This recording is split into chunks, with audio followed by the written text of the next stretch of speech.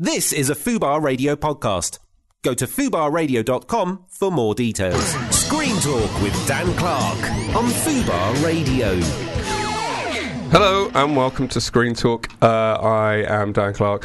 I have a cold today, which is a weird thing. Getting colds in the summer I always find a bit weird because you associate them with the winter, and I've got a fan on in my bedroom, and yet I've sort of got this cold. And I'm wearing swimming trunks. There you go. There's an image for your head. We are going to crack straight on today with talking about news. We're not going to have a song at the start. We'll have a song in a bit. Talking news and reviews and things with my brother from a different mother, Mr. James Jeremiah Gill. Is it Jeremiah? I don't have a middle name. Don't you? Which apparently means that your parents didn't love you.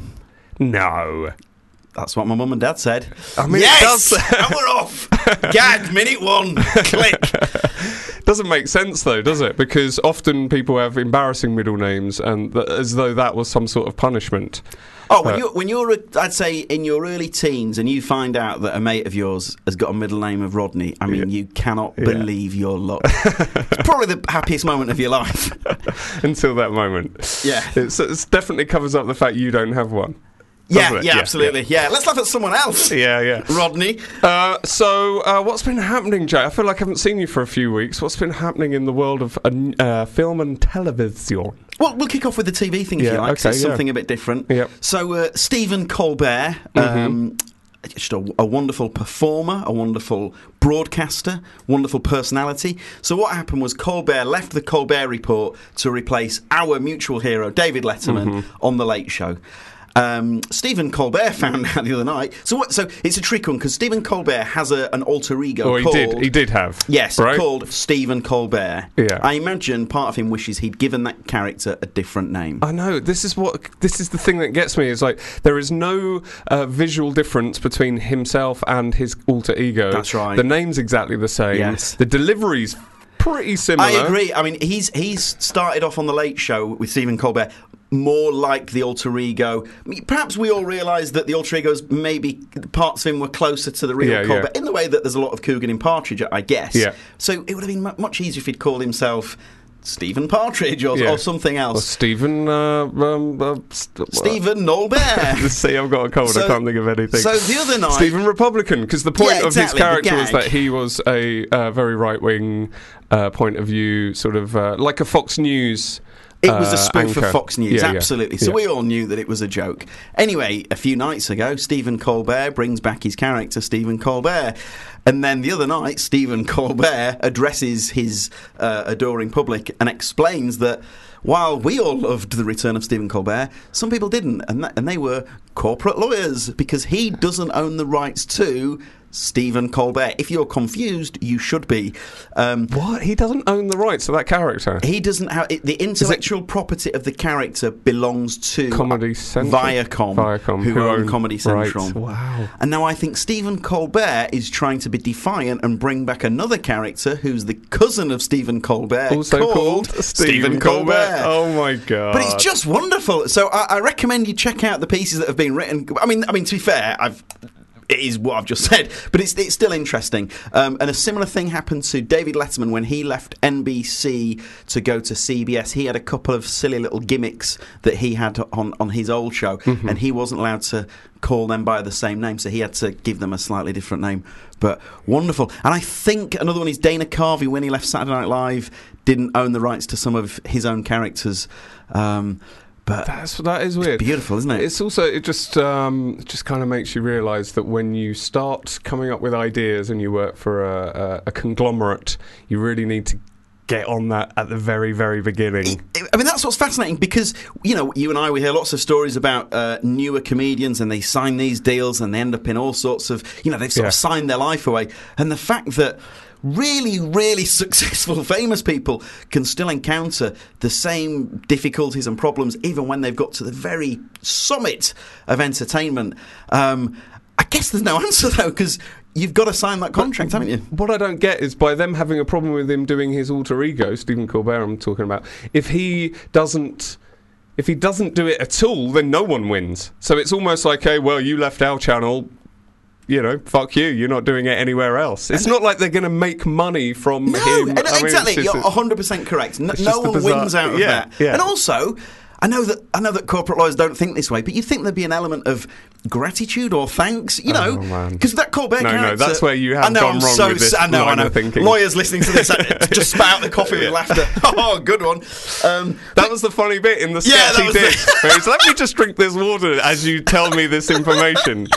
I have to say, Stephen Colbert is by far my favourite of all the late night talk shows hosts now. I love Fallon, I love Kimmel, I love them all, but there's something about that extra level of political humour that he's brought to it. I'm really surprised because CBS, I don't know if you know much about the difference between the networks in America, but CBS is the most almost like ITV of all the networks. It's the one that has 2.5 Men and Big Bang Theory. There's a couple of I'm sure you've read them. A couple of terrific books about the late night war by Bill Carter.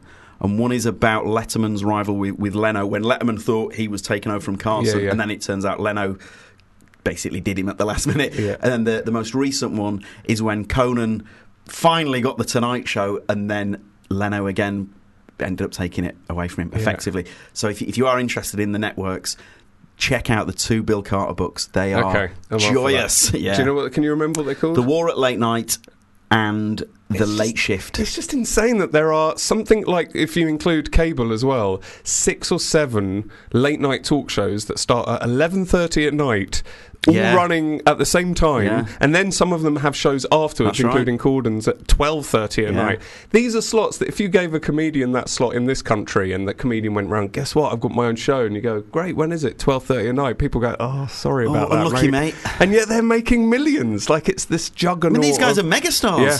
I mean, you've hit the nail on the head. Because if they've tried it over here, and that show would invariably go out at 10:30 max. Yeah. And maybe that's why they've never done it over here. You don't have the teams of writers that you have over there. You don't have the money to spend. You don't have A-listers queuing up every single night. Like here, if you put A-listers, British A-listers, on a nightly show, by Thursday we would have run out. Yeah, you're absolutely right. And then on Friday it would be back to the Big Brothers of the world. That's right. So it's just not possible. But we should be having one a week or twice weekly or something. But even could one of the we're going to end up doing 20 minutes just on this subject. Could one of the non-main broadcasting networks can't they just take a punt? I know. Give someone a show. I mean, even John Oliver, who was ours, and wasn't ever as successful here because people just don't know what to do with really good, clever, like proper satire. Really smart. Not like sort of broadened, softened satire, but like really smart stuff. Right. And then he's a fucking goes to America out there. Household name. Yeah.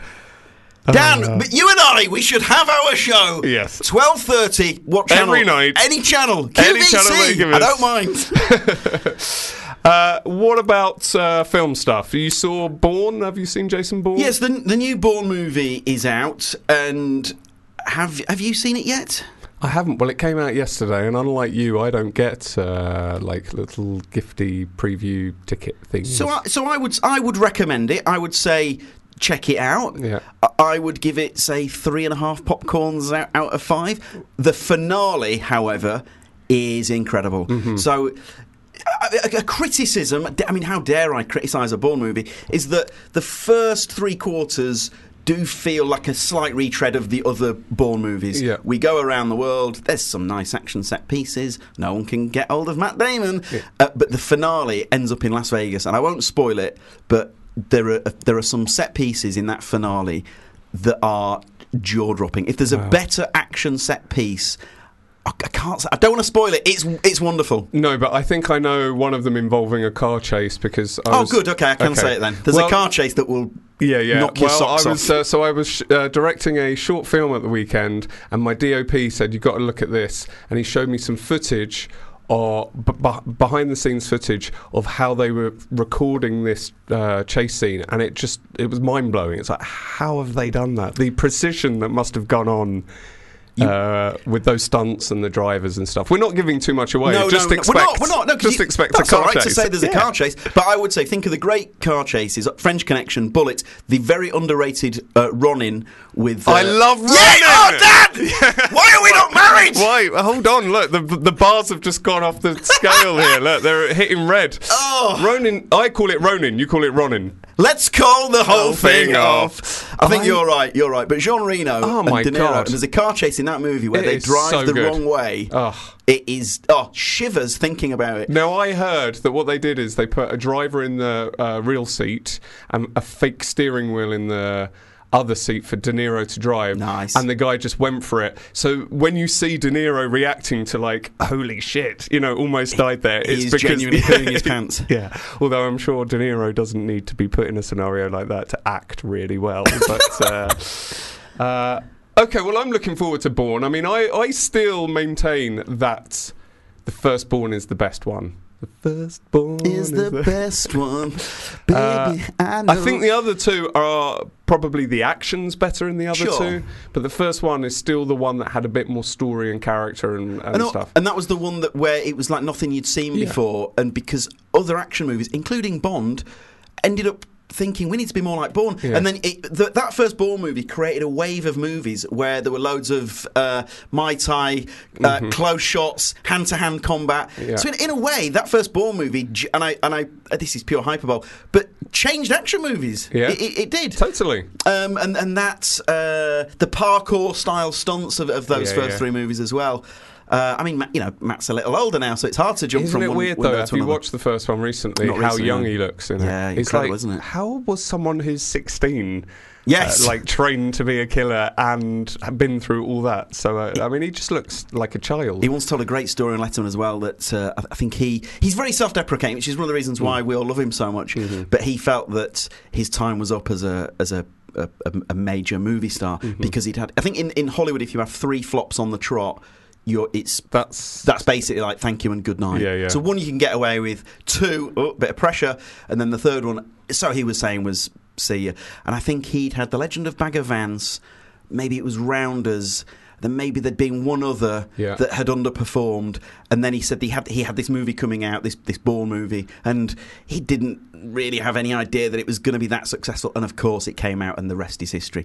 And that's why he's still top of the peak after all these years. Oh, Matthew. And then it brings us nicely into our third and final bit, because we go from action into action. So Elizabeth Banks, it's just come out that she is hiring a Pulitzer Prize winning playwright to pen a Charlie's Angels reboot. And the thought of a Charlie's Angels reboot got me thinking, because I'd interviewed some. I nearly said female actresses, which I didn't need the female, but I'd interviewed some actresses recently who were in an action film. And we all agreed that wasn't it a shame that you can't talk about female action roles without invariably going to Ripley, the great Sigourney Weaver character, because we shouldn't just be referring to one iconic female ass-kicking heroine. There should be dozens of them. If we're going to name male action characters who kick ass, you and we could dedicate a week's worth of shows to doing that. And I just felt it was. I don't know about a week's worth of shows. Maybe 2 shows. You could do a week's worth of You shows. think? Oh my God! Yes. Well, give me a couple now. Go. Well, Virgil Hilts, McQueen in The Great Escape. There's one. Oh, I thought you were talking about female.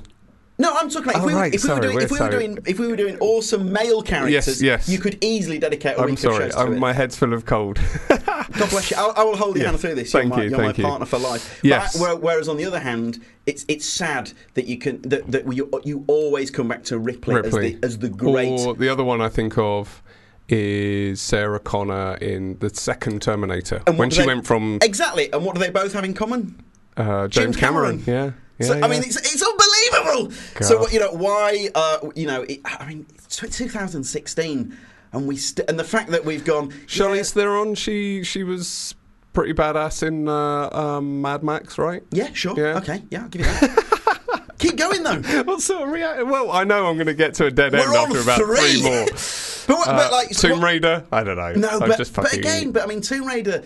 That wasn't the awesome movie that it should have been. Yeah. So I guess my point is that Hollywood and us, I guess we're responsible as well, as the movie-going public. There just needs to be more better ass-kicking female characters. Do you think, like, people talk about this, it's like the same question as what are, years ago, people used to just out and out say, "Are women funny?" Which is it's a ridiculous and offensive question. Now people ask it less, and there are more female comedy performers. And actually, I'd like to do a shout out to, I watched Fleabag, Phoebe Waller-Bridge's new show on BBC, which is a brilliant show, very girls-esque, but got a much more British vibe to it. That's a brilliant, funny show written and performed by a woman. There's loads of them. And if you were to stop me and say, who are your favourite stand-ups, and straight away I would go Catherine Ryan, Aisling Bea, Sarah Pascoe, Kerry Godliman, and the fact that they're women does not even enter my brain. You go. The fact that they are amazing comedians is all I think about. You and I don't represent everyone. So with the action thing and the comedy thing, it's not about, well, this is just a theory of mine. I don't know if it's necessarily about whether they can do it. It's more about, is there an appetite from big, wide audiences? That's exactly my point, and that's the sad thing, isn't it? I always felt like women can find men funny, but men find it harder to find women funny. It's not that women aren't funny, it's that the men seem to be, and this is a huge generalisation, by the way, and I'm not including myself in this, but it's just like they're less comfortable with Sometimes that. you get the arms folding, don't Yeah, you? I think whatever. less so now, but and I certainly think a few it's the years same ago with on the action circuit. films. It's like they're doing something that has been historically a male predominant thing, and there's an audience that just aren't open-minded to that. I don't know why. What you could say about what that says about things, on a socio. And it's amazing that Wonder Woman, which is out next year, that will be the first ever solo major female superhero. Yeah. I mean, it boggles the mind, doesn't it? And actually, you could argue that Scarlett Johansson's character in the Avengers, Black Widow. Joss Whedon has she's just come out and said he would like to make that movie. She was one of my favourite things, weirdly, in the first. She's terrific, and she's great in the second Captain America movie. Is she? Yeah, she's brilliant. Yeah. Who knows, man? Who knows? Tell you what, right. I got so worked up over that, I got out of my chair and I'm now standing up. But we're a couple of passionate dudes, aren't we? We are passionate dudes, and I was going to say we love women. That just would have taken it down a very different. We love good entertainment. Yeah, that's what it comes down to. And like I say, I was watching this thing Fleabag yesterday, and I was like, you see, it really doesn't matter. What I liked about this show, if you haven't seen it, check it out. It's quite cool and indie as well.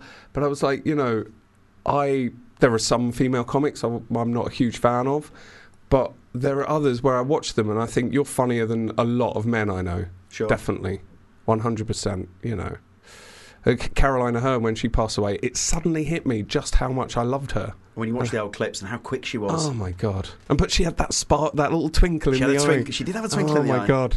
Amazing. Anyway, so we do need to wrap it up. Sadly, it's a shorter one for us today, James. We've got our next guest coming up. It's Dave Johns, who you haven't actually met before. No, never met him, but a wonderful story. Yeah, brilliant stand-up comedian.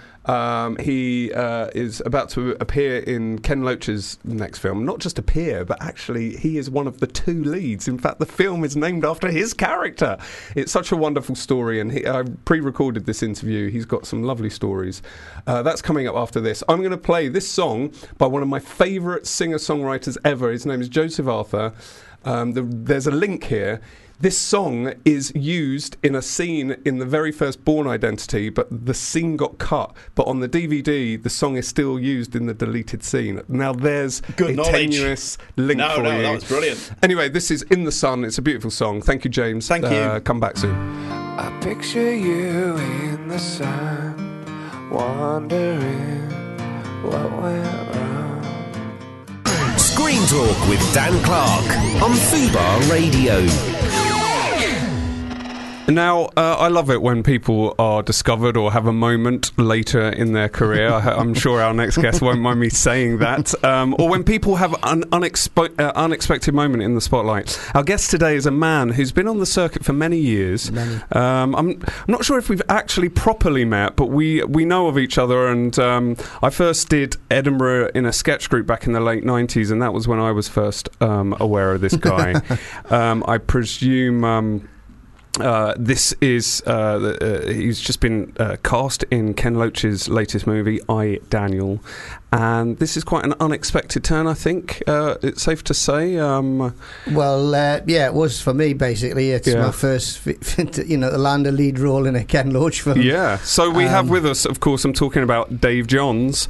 Dave, thank you for joining us. Thanks for coming. You're on your way on holiday, actually. I'm going to the New Forest, with my daughter. We're going to go camping because she likes a bit of camping. That's nice. I went camping in the New Forest. It's posh camping. Glamping. Well, no, it's not.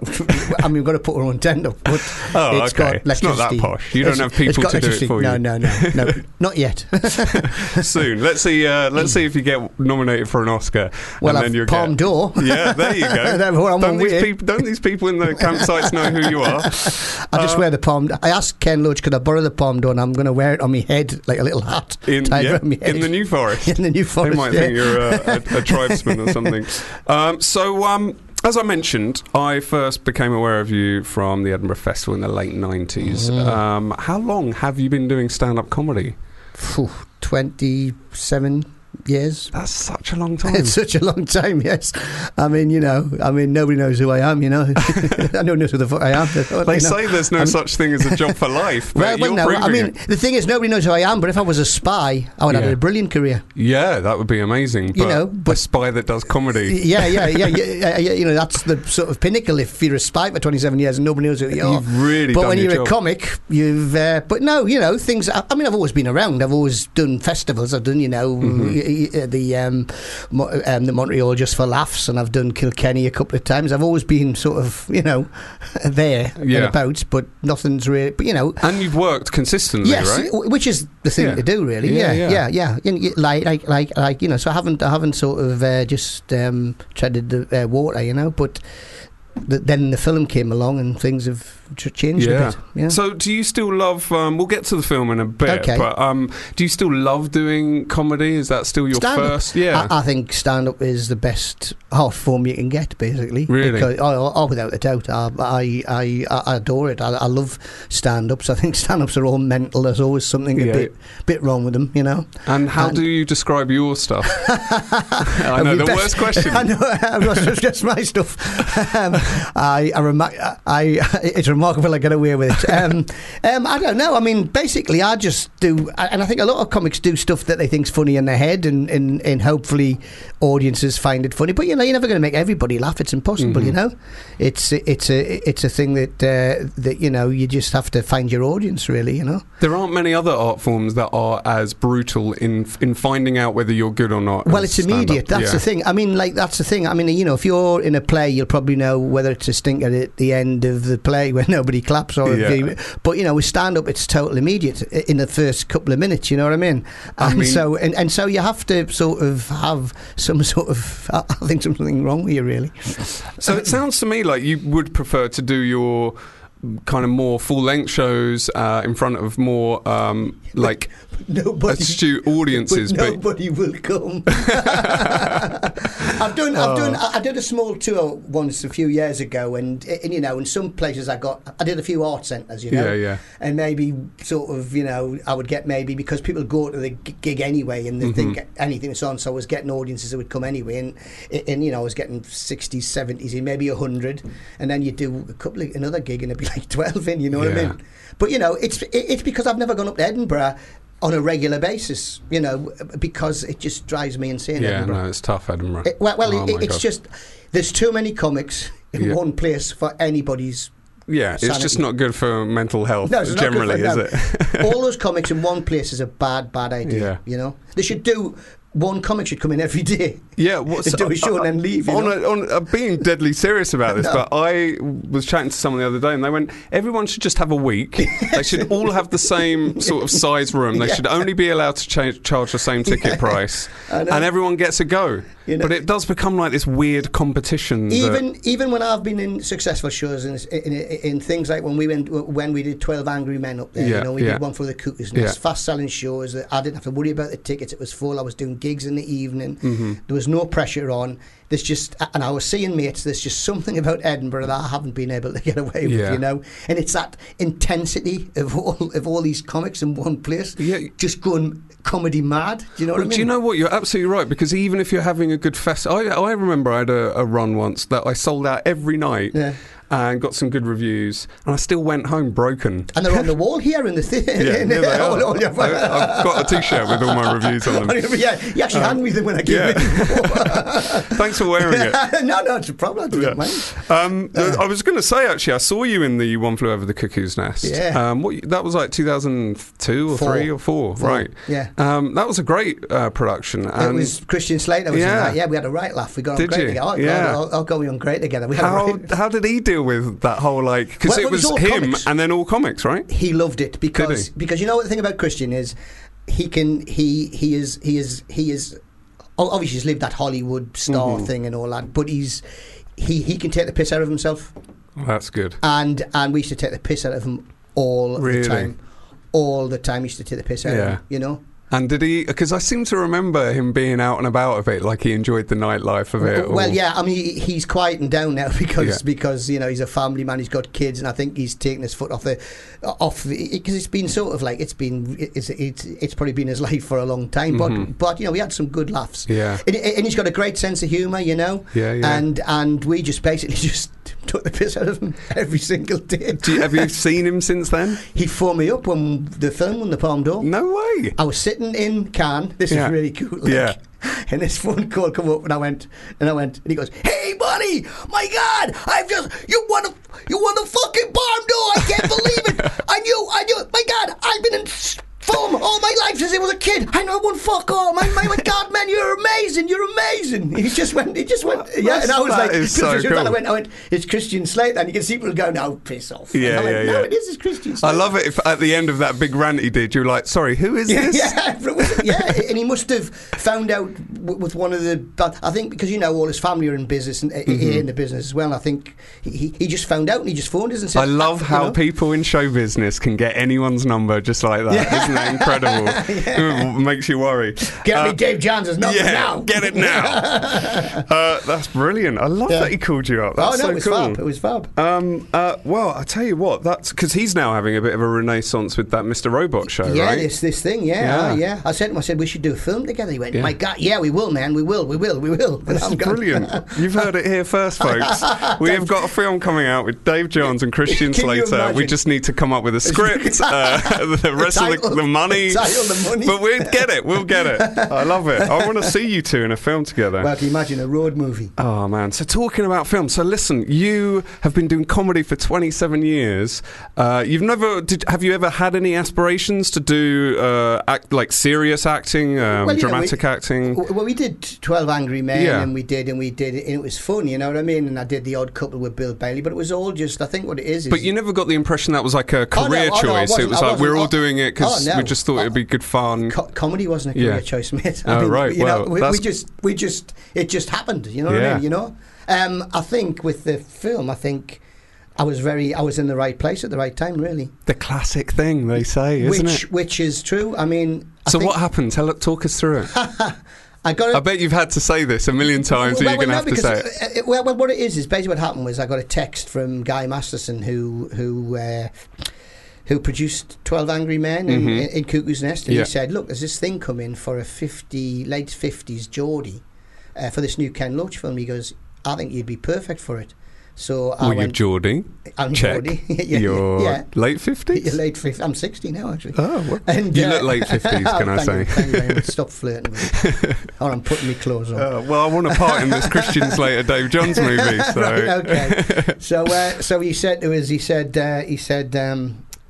go. So I just sent a text to the casting person saying, this is me web page. I'm a comic and I've been heard this is, and I never heard anything back. And then I got a phone call. How did you get the casting director's number? He sent. He sent it. He sent the link to the casting director, and it had all their details. Great. Yeah. So I just sent a text saying, this is where I am. Da. And then about a few weeks later, I got a phone. Would you like to come in and meet Ken? So I came in, met Ken Loach. 15 minutes, got on great with him. Yeah. He's a He seems like a really lovely man. He loves comics. Yeah. He loves comics. Yeah. And he says comics have got a truth about them. He says, which is great, because he's used a lot of comics in his stuff. Yeah, wasn't John Bishop in one of his movies? In Root Irish, And basically, he just we got on great. We didn't talk about film, didn't talk about acting, just talked about daft sort of stupid stuff. You know what I mean? And then I went out and I thought, and then I got asked to come down for do some improv with this young actress. So I went in. There was 3 actresses, and I did an improv thing, just conversations. And then the first girl I did it with, Haley, and then I left and I thought, I never heard anything. I thought, that's it. And then he says, would you come in again? I went in again, and then I did the 3rd one up in Newcastle, which was half a day. And Haley, who I did the first casting with, was there with 3 other girls I hadn't done, so they must have been doing stuff with other actors. And after that, he phoned me up and said, would you be in my film, And Haley got the part of the girl in it. The first person I did audition with. And how did you feel when he called you? I was gobsmacked. I kept thinking, well, I was just happy about doing the improv with Ken Loach. I thought, if I get to do an improv show with like the improv with Ken Loach, I'll just be happy with the experience of telling the story. I remember when I did a casting for Ken Loach. And did you, just so people know what kind of stuff goes on in that situation, what was the improv? Does he just give you a character? No, he said the first thing he said to me was, he goes, right, you two are 2 work friends. You're having your break, you get on really well together, you've noticed she's got a black eye, you think it's a boyfriend, just chat, and what he's looking for is you to listen and talk, right, and it wasn't really improv and moving around. It was about conversations. He was just giving you just said, you have a conversation with this person about that, and presumably he's looking for a sort of personality trait and a sort of I think we're authenticity. Looking for people people who listen and people who'll react properly and give the real emotions. Right. And we did that, and we did a few things. He would give you different sort of scenarios. He would say, like you're he give us you're sort of you're bringing something back to this shop. Okay. And it won't work, and the girl's brought it back, and you won't give her a refund. Classic whose line is it anyway stuff.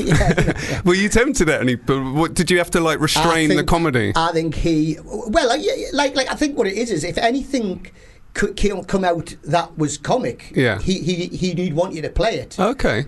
I mean, he said to me one time, I was going into you're going into reception to get an appointment, and you want to see your male doctor because it's about something that you feel personal about, and she's trying to get you to see a female doctor. And so I was arguing with her, and there was a glass of water, and I knocked the glass of water over, and we just did this whole thing about me going, I'm so sorry, I'm just so nervous, and she's going, it's all right, and I was going, it's just it's how I actually played knocking over the glass of water, and I think he just wanted to see authenticity really, and I can't second guess what he's. A friend of mine who's an actor, do you know Kev Eldon? Yeah, I do. Yeah. Kev said, if you're going in twice, you must be doing something he likes, so just keep doing what. Oh, that's amazing. And then basically he asked us to do the film, and I was gobsmacked really, But never in my wildest dreams did I think like all I mean. Had you seen many of his films previously? Oh yeah. And like Riff Raff and stuff like not all of them, you know what I mean? But Kes. Kes, but he and he's such great. But I mean, like he was talking to when we were in Cannes, he was talking to Mark Rylance, and Mark Rylance said to him, last month, Daniel Day-Lewis came over to my house, and we watched all your films back to back, your back catalogue. And Ken said to him, "Did you not want to kill yourself?" You know what I mean? So it was that sort of, so he's got that he's just a very, very, he's ruthless. He's got a thing of steel through him, but he's very, on set, he's very sort of it's just so laid back, you know what I mean? It's so, he's worked with a crew, and I've always thought that when I see interviews of him, that for someone that's got obviously quite strong political beliefs and a bit of a championer of the left, that he might be a bit more earnest and serious. But he seems, there's an easygoingness in these interviews. I don't know if there's another side to him, but I think what it is it's basically he's very serious about getting the content and getting the point over in the film, but he's not serious in how he gets there, if you know what I mean. Like he's very it's very like halfway through we would just be standing for it, and he just go, we'll just have it. And he go, would you want a piece of chocolate?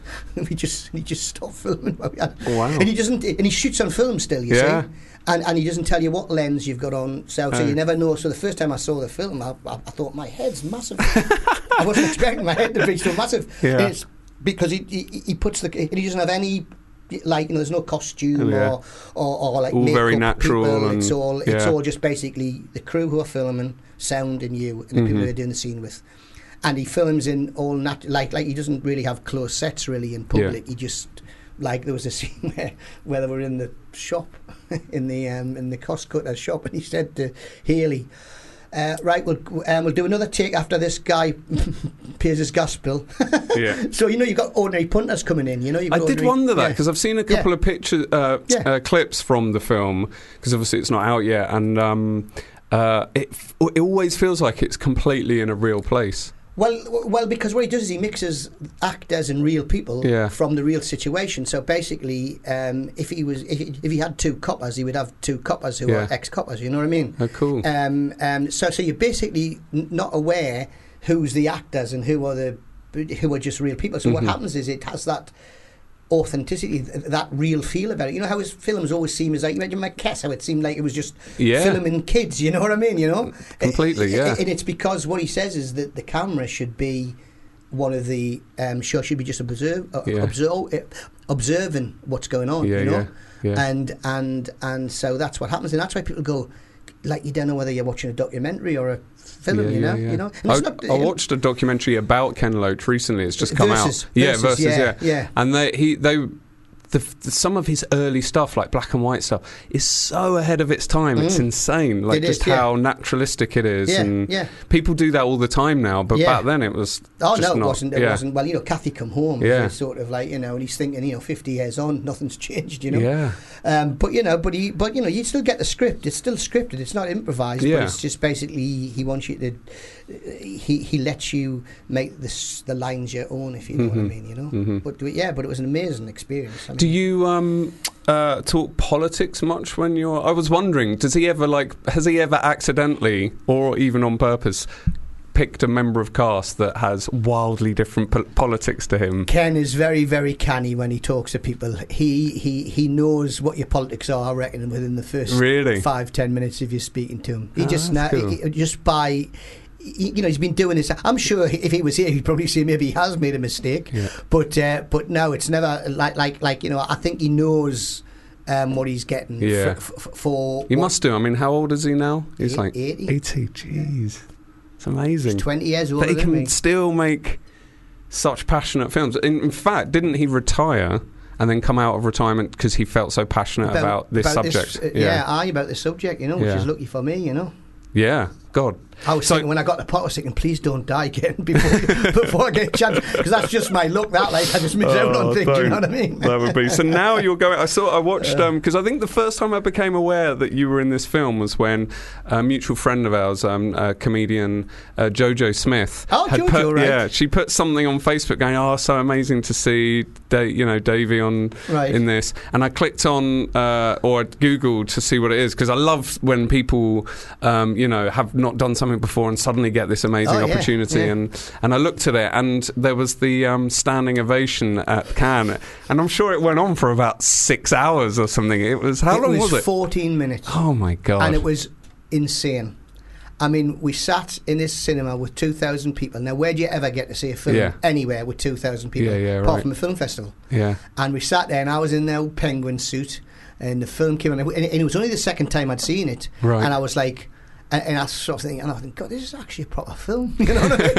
And it was like, so I started to watch it, and when it first got a laugh, when the first couple of little funny bits get a laugh, it's like being a comic, you always relax, And then at the end, I wasn't expecting So somebody said to me, they either boo you or they clap, and I was just thinking, that's a joke. Yeah. And this stand ovation just went on and on and Oh, my on. God. And they were like, and they were going, bravo, bravo, and like, and they were, au revoir, Ken and all this, and sort of, and it was just, and they were like, people had tears in their eyes, and it was just. You must have just been like, what the hell? Like, in comedy, we're lucky if anyone even stands up, let alone for 14 minutes. It was, I mean, if we hadn't left, they would still be doing it now. They would still be clapping now, and Ken says, come on, we'll go, and we walked out, and then the red carpet with all the cameras and all that. It was like an out-of-body experience, really. I bet. Yeah. So, have you done other festivals? I know you're going to do loads, aren't you? I've been invited out. I went to Slovakia, and I've been taken, because my missus, unfortunately, has a proper job and has to work in a hospital. But then what would Ken talk about if we didn't have people like her? A proper job, yeah. So she hasn't been able to come to any of the festivals. So I've been bringing comics out. So they've all been. So they've all been really nice to us, because I think I'm going to pick them. So I'm going out. So I brought John Fothergill out. I'm bringing Ian Stone out to Sarajevo. I've promised a couple of others. They're all wanting to go to Brazil. So I'm sort of. I'm funny just, that, isn't it? Yeah. So I'm going. Well, I'll have to sort of think about it. We'll see. Yeah. You see how they are, but they're all. But yeah. So and it's. That's so many. You go on so many and so far away. Presumably, you have to take time off to do these. Well, I took the whole of July and August off, because I just thought, like, after the film and that, and I thought, and the film's coming out in October, and I thought I'll just take the summer off. And I'm going to take my daughter away to one of the film festivals to Switzerland, and so basically I thought I'll take this time off, but then there's in September. But you try to work around it, Yeah. I mean, I can't do them all, of course, No, you got. Yeah, I mean, surely they understand you have a living to make as well, and all the rest of it. But the good thing about it is, I only work Fridays and Saturday nights, so if it's usually during the week, these film festivals, so you can fly in and then do Portsmouth. It's bad, but no, Brazil to Portsmouth. But I just thought, it's interesting to meet all these, because the thing about film festivals is they are all so passionate. About film, everybody you meet, and they're different than comedy festivals. Comedy festivals, you find it's like people are still doing their shows, so they're into their shows and they're into comedy, but it's sort of. It's not a presentation like it is with films. It's like I want to get something from this. I'm losing money, or I'm making money. And I think if it was a presentation, it would be more laid back. And I think the film festival I've been to would be much more enjoyable, because all I've got to do is sit and watch a film, then they say how brilliant you are, and then you do a Q&A, and it's very interesting to see and all over. Like, I mean, when I did the one in Slovakia, all they were interested in in the Q&A most of the time was talking about Brexit, about us leaving Europe, Right, yeah. And so it's. He was brilliant, Ken, by the way, on the news when he was it Kirsty Allsop was going, Boris, he's funny. He's like, are you serious? Are you out of your mind? Yeah, but the thing is, I think what it is it's a case of, and so you can talk, and it's not only like a lot of these places don't have any welfare state, they don't have any sort of people, but it's interesting. It's all about austerity. It's about people, I think, just sick of getting. The bankers getting away with it all, and people at the bottom of the rung just not been seen. So do you feel it resonates wherever you go? Oh yeah, I mean, in Brazil, I don't know if they've got a welfare system in Brazil. I would imagine it's not that great. I don't know, but I think people understand poverty. Yeah, all over the world. You know what I mean? Yeah, definitely. And understand a state that has fixed it so that basically. To sicken you, what I mean? And as Ken says, that tell the poor that it's their fault because I haven't tried hard enough. Yeah, I mean, wherever, pretty much everywhere in the Western world is sort of in the same boat. It feels like. So I think that's why the film is, and it's great that it's won the Palme d'Or, because that has given it a sort of a legitimacy, really, hasn't it? You know what I mean? It's made it people go, whoa, this is something that the jury. I mean, Donald Sutherland absolutely adored it. Really? I mean, I had Donald Sutherland come to me and go, "You are amazing in this." Oh man! And I was going, and I was just thinking, and I said to Keely, I said, "If you hadn't have been here, I would have thought I'd just imagined that." And the funny thing was, and he was coming over to us, and me and Haley sort of like after the whole thing, and we were going, "That's Donald Sutherland. That's Donald Sutherland," and he was going, "That's Stephen Haley," which was crackers, you know what I mean? You know. So have you had have you noticed a change since you did the film and the stand? Well, have you had people call you? Have you had offers? Has it been like? Well, I've got a great new agent now, yeah, and she's very, very excited about stuff. I've got people are interested. I'm getting emails from people who met me 15 years ago, yeah. who didn't email you, who didn't email me, who now are. I mean, I think things might go when the film comes out. Yeah. You know what I mean? Which is when, by the way? 21st of October it comes out. Okay, and so a few hours. Yeah, you know, but I think you know, there's interest. I think you know, because of the like you know, it was very flattering that I've had some good sort of reviews of my performance, which has been amazing. Yeah. Because you know this, I remember this guy. We did this question and answer. This guy said to me, he goes, "Hi, I train at the Lee Strasberg School of Acting," and I'm thinking, "Oh, here we're gone." Yeah. And he goes, I saw the film in the festival, and I just want to say that your performance was so powerful. He goes, I just wanted to know how you worked with Ken. Did you and Ken ever talk about, for instance, if Daniel had to sit down, would you talk about how would your character sit? And I goes, "No, I just can't sit down, mate." and he goes, he's like, "Wow, just sat down. That's interesting." And he sort of like, you know, and he was saying, you know, because your performance was very powerful and very held back and all this. And I was saying, "No, thanks very much." And in my head, I'm just thinking, mate, when I first got this part, all I was thinking was just don't fuck it up. Do you know what I mean?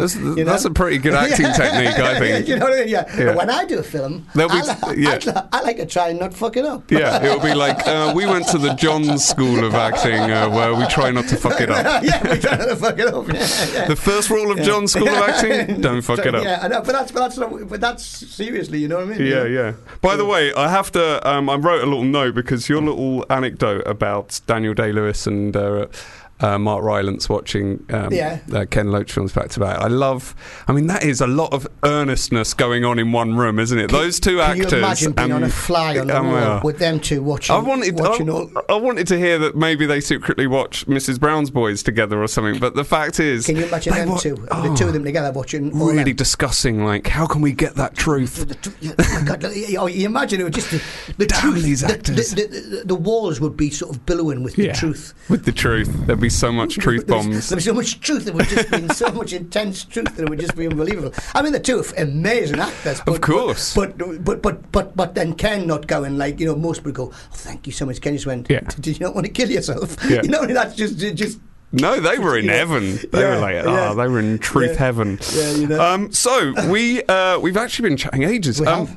We ask our guests to pick a guilty pleasure film, sometimes TV show, and we get them to justify whether they think it's... Some people pick a film that they know is shit, but they just love it. And other people pick a film that they think is underrated and they wish people would reconsider it. You have picked... I think this is going to fall into the former, I think. You have picked... Showgirls. Oh, I love Showgirls. But the original one, not the remake. The Paul Verhoeven directed film that's there was a lot of those kind of films in the 90s, erotic thrillers. There were, but the thing is, I mean, say, like, you know, I don't watch it every night, you know. But, just with me cardi on. No. Hello, Neil. But... If I have a few mates round, and we want to watch something that we can have a laugh at, and they go, "Oh, put this on," or put, you know, like sort of like, you know, Steve Martin. I go, no, please, you have to watch this. And I think it rises above being shit. Yeah, it becomes its own entity, I think, its own... Its own genre, almost. Well, yeah, because there's brilliant films, and there's shit films, and there's films that are all right, but then there's this film, for me... Which is on a whole other level. It's just... And I think whoever wrote Zoolander must be... Showgirls must be... Who wrote Zoolander? I think it was Justin Theroux. Was it? Who's an actor as well as a... Well, he must be a Showgirls, because it is so... It's like all that, all that blue sapphire and all that sort of stuff. Yeah. It's all that, but for real. And there's no sense of irony in it at all. I see. I just don't know whether they're all secretly having a laugh in this film or not. There is no way they're not. It is so earnest, It did really badly at the time. She's standing with no clothes on, and she's dancing in the strip club, and she wants to be a big Vegas showgirl, and she's standing with these tassels, and she goes in this guy, and she just is brilliant. She goes, "I'm not a stripper, I'm a dancer," And he goes, "Well, why didn't you put some clothes on?" And what I mean? I think you are a stripper. You've just been taking your clothes off over there, And it's all very earnest. And it's if you want to see, bad acting. Yeah. But this is the thing. It's almost too bad that I wonder if it was deliberate to be that they went, let's do this a bit hammy. I don't know. It's just there's some good actors in there, like Carl McLachlan, and because I felt sorry for that actress Elizabeth Berkley, because that was going to be a big film, and it was going to do for her what Basic Instinct did to Sharon Stone. It was going to prepare, and the film just got slated at the time, and she. But the poor darling can't act. No, she can't. Oh, that's why it's so like she tries. She tries so she try. What it is. Do you know what she's acting? She's trying to. You know what went wrong? She didn't try hard enough not to fuck it up, Dave. She should have given you a call. She could have given me a call and said, "Dave, what do I do?" Yeah, I think what it was. Don't fuck it up. She's trying to act too much in it. Yeah, and I think you can. It's funny you saying this is probably thinks this is my big break. Yeah, and then she's obviously acted it sort of like she's. It's just some of the scenes. I mean, that scene where she's like, they've got the most unerotic lesbian scene I've ever seen in my life. I watched a bit last night, and there was a scene where she goes, "What are you doing?" She goes, "I'm doing the finest cocaine. I find it loosens you up for dancing." Oh, wow. And you go, yeah, that's what I often find, you know what I mean? I think Uncut is a lot more than loosening you up for dancing, but I think what it is it's that sort of every single scene you just think, this cannot get any worse. And it does. And then what happens is, after you've had a few beers, we just start laughing, and it's cruel, but it's got to be done. I think it's safe. I think everyone knows that it was not a great film, so I don't feel like it's, by saying it publicly, it's like people were being hurt. I don't think. Except for maybe Elizabeth Berkley. Well, the lovely thing is, it won loads of Worst Film Awards, and the director went and collected them personally, which I think that's why I like it as well. Yeah. Because he's just gone, "I've made a right stink of it." Okay. Well, there's still awards. I'm going to get them. You know what I mean? And I think that made me think, what happens, right? Because there's like the Razzies and stuff, which is when the same time as the Oscars. Do they go up and do they still do a thank you to people when it's the worst film? Like, thanks to Sharon for costume. She also helped me fuck this film up. The actors, thanks for being shit. But most of the directors and the stars don't go up and collect them. It's the ones who've got the balls who go, "Oh bollocks, I go," and he collected them. Oh, that's great. And he was like, which I find makes me even more endeared to the music and tour, absolutely, to the film as well, So listen, I think it's definitely a guilty pleasure. It's not an underrated film that people have misunderstood. It's 100% a guilty pleasure. Oh yeah, I wouldn't tell anybody that I watch it. Well, you just have, I think. But that is a great choice. Now we're going to end with a choice of music. Now, obviously because.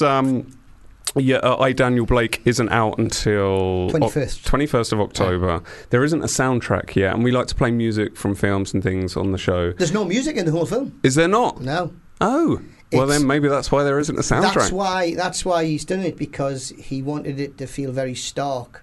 Yeah. And I remember him saying to me, he goes, "The thing about this film is, for you and Hayley, is you're very exposed." Yeah. And if you're not being truthful, it'll show, because music can hide loads of different bits, and it can tell people how to feel. God, he really just put you in the deep end, didn't he, with this film? Well, I and you swam, so that was good. Yeah, but I just think it was very safe. I felt very safe with it, you know. So there's no music in it at all, you know. Well, so what we did then is we picked from another Ken Loach film. This is a lovely piece of music from Looking for Eric, where he got Eric Cantona, another non-actor, which is another bold choice. Do you know he never told the actor that Eric Cantona was in the film? No way. I love that. The guy who played Eric Cantona, the guy who played the young, the bloke was having your problems with his marriage and all that. He said that Eric Cantona, you're trying to find Eric Cantona. He never, because you only get a couple of pages of script every couple of days, so you don't know what the story is. I didn't know how Daniel Blake was in it, so he just gives him bits of script, so he doesn't know that Eric Cantona's really in the film. So there's this scene where he opens the door and Eric Cantona just stands and the guy goes, "Fuck me, it's you!" And that was real. And they got that on tape. Because he wanted that real sort of reaction. Reaction. So that's the sort of things he does all the time. You know, he doesn't tell you stuff. So he'll say things like, "Right, Dave, in this scene, I want you to go over and open that drawer," and you'd go, "No, you open the drawer." I don't know what's in it. So you're thinking through the first couple of weeks of I, Daniel Blake, you're going, maybe my character turns out to be a superhero. Spider-Man. Yeah. I said on the last episode, I'm not Spider-Man. Okay, so this is the track called Looking for Eric, from the film Looking for Eric by George Fenton. Dave, it's been an absolute pleasure for coming in. Good luck with the film. Good luck with all the festivals. Good luck in the New Forest. Okay. Yeah. See you soon. Thank you. Thank you, man. This is a Fubar Radio podcast. Go to fubarradio.com for more details.